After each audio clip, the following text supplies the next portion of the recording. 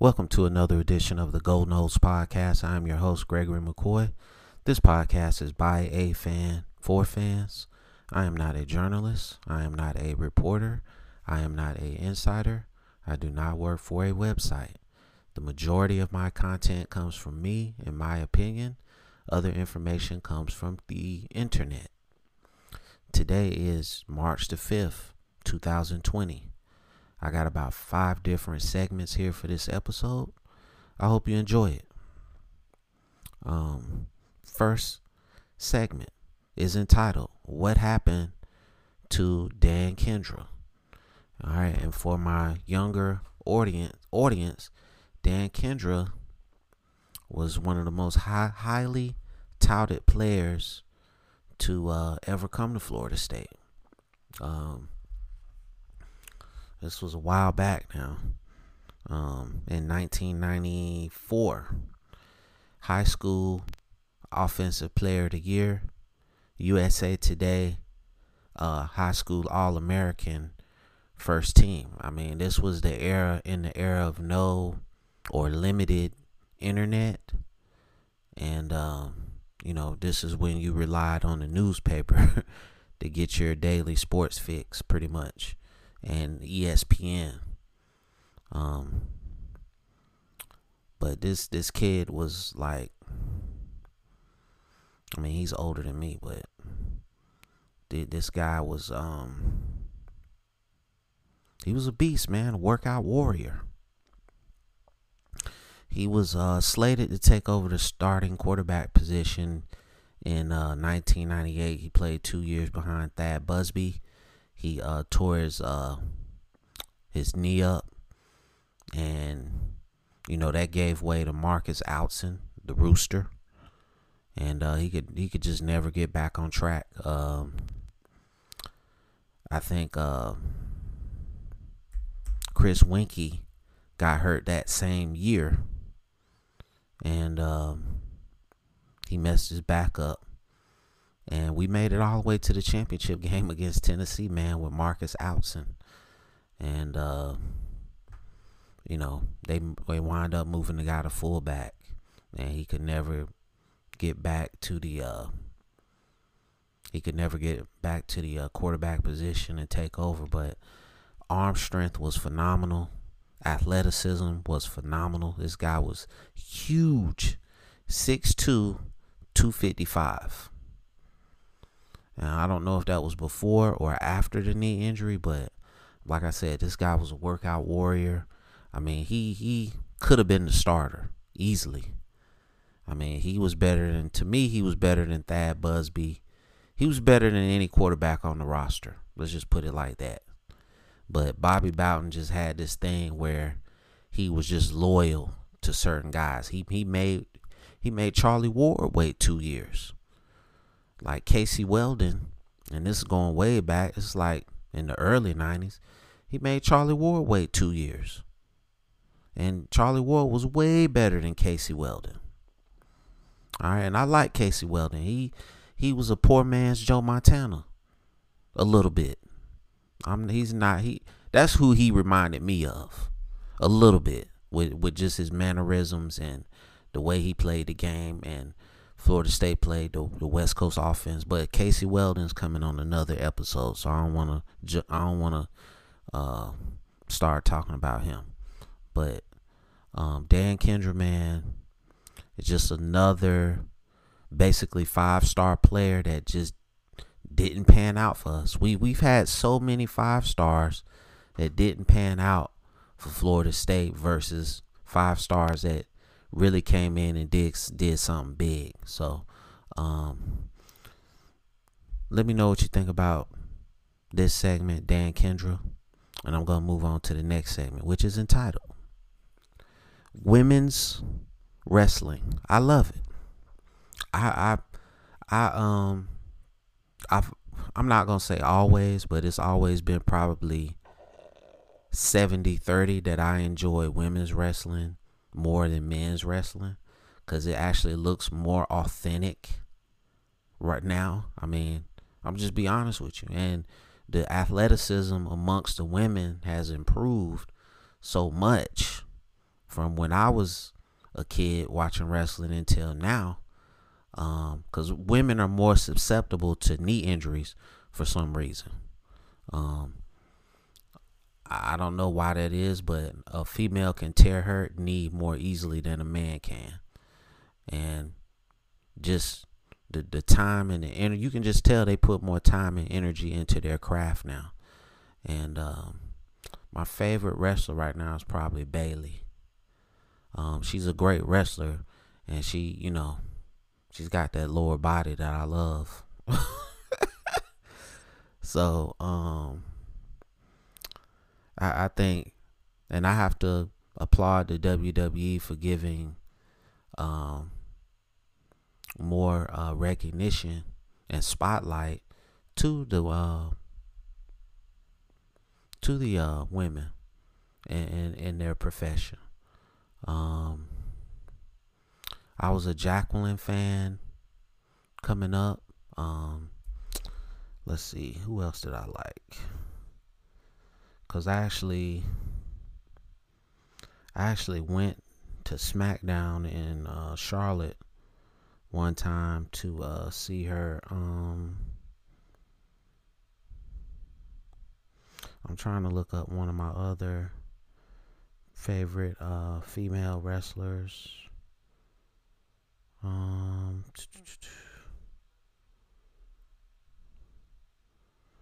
My internet is slow here. I apologize.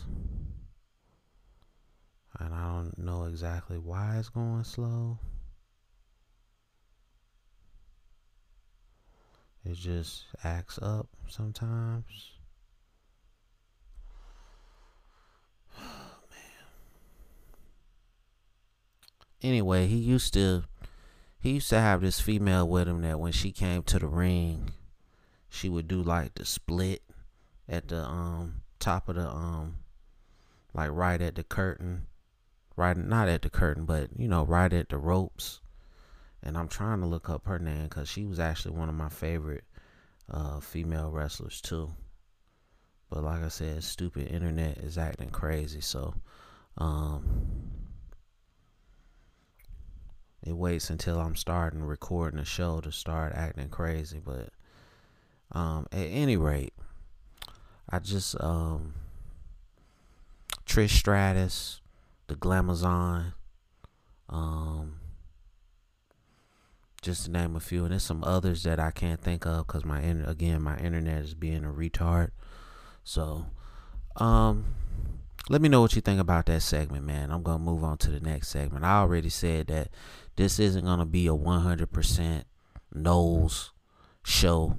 I have to incorporate other stuff to fill the time, so it's usually a 80-20 split that is going to be Knowles and other stuff. I say that in my title. So next segment is entitled, Is The Rock Overrated as a Movie Star? I'm not going to say he's overrated. But I think the only thing that has really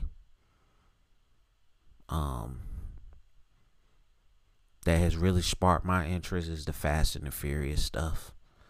Some of his early movies, the football movie he did, Walking Tall. I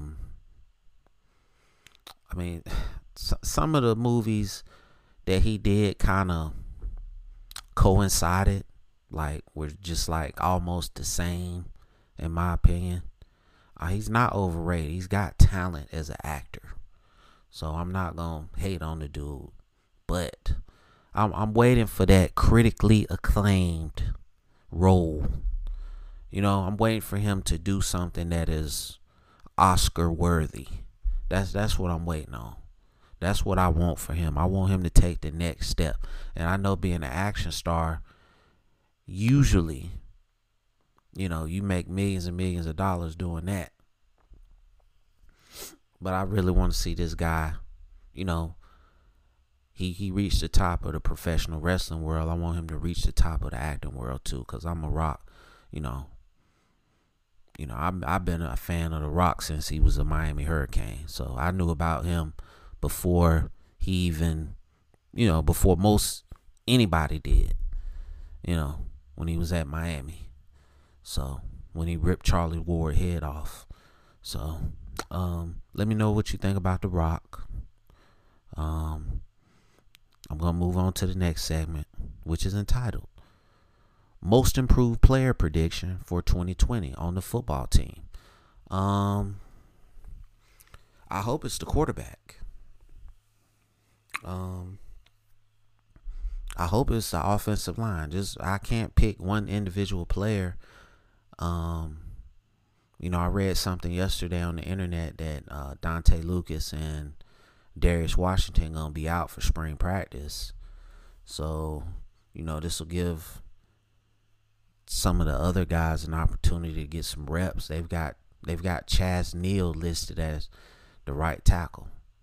So, like I said, guys, 6-6, 7-5. Now, I just feel like if Chaz Neal was the most talented guy for right tackle this season, he was the most talented guy for right tackle last season. They didn't play him last season, so that should tell you something. So to me, there's got to be some graduate transfers coming in or something, bro. James Blackman, tremendous arm strength, accuracy not that good. If we can fix those two issues, I could see a path to maybe 8-3.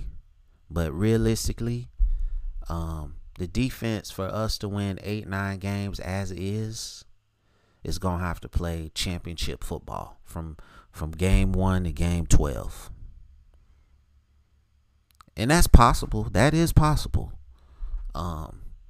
But we're talking about the same group of guys from last year. And I'm not hating on those guys. We sustained a lot of injuries. So I don't know how that last season could have went if we were 100% healthy on defense.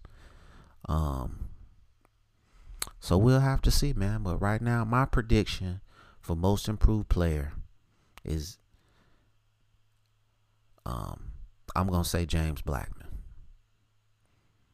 I think these next 2 years, he needs to stay and try to improve his stock, man. You're back with a quarterback guru. All right? You're back with a quarterback guru now. So this is your time to shine, man. Take advantage of it. So let me know what you think about that segment. Next segment is entitled, Does Norvell ever win a natty or national championship at Florida State? When Jimbo took over, I asked myself this same question, and I'm gonna say the same thing. Then I'm gonna say the same thing now that I said back then. Okay. Recruit. Jimbo already knew what he had to do. So when he took over in 2010, I mean, he already pretty much had the team. He knew that he had to demote Drew Weatherford, okay, and he put Christian Ponder in there, so he solved the quarterback. He knew the quarterback position sucked, and like I said earlier in this episode, Bobby Bowden was just loyal to certain guys, especially at the quarterback position, where Jimbo wasn't. If you suck, Jimbo gonna take you out at the quarterback position. Okay, you know that. So, you can turn this thing around in 3 seasons, and you just see the arc that Jimbo went on: 10-4, 9-4, 12-2, national championship. So it can be done. But that's the arc he gonna have to go on year 1 out the gate, and I just don't see him winning 10 games, Norvell, with this team. I just don't see it this year. 6-6, 7-5. You have to upgrade this offensive line tremendously. Either that or the fitness, strength and conditioning has to be out of this world. And just in my opinion, I don't think you can do that in 12 months. I just don't. I don't think you can transform this offensive line in really less than 12 months, because the season starts in September. So you're really talking 8 months. So, I mean, we'll see what happens, man. I love this team, but I'm going to be realistic. I'm not going to sit here and just live in this fairy tale universe. I'm going to keep it real with you. So we'll just have to see what happens. Like I always say, I say that all the time on every episode. We just have to see what happens, man. So let me know what you think about that segment. That's going to conclude this episode. I hope you enjoyed it. It's available on YouTube, Apple Podcasts, Google Podcasts, and Spotify Podcasts. If you're listening to this on YouTube, please scroll down to the description, click on one of the links, rate, review, subscribe. I need your help. Please listen to my podcast. Rate, review, subscribe. I love the people. I love all y'all that listen on a daily basis. I appreciate your commitment to this podcast. And as always, go Noles.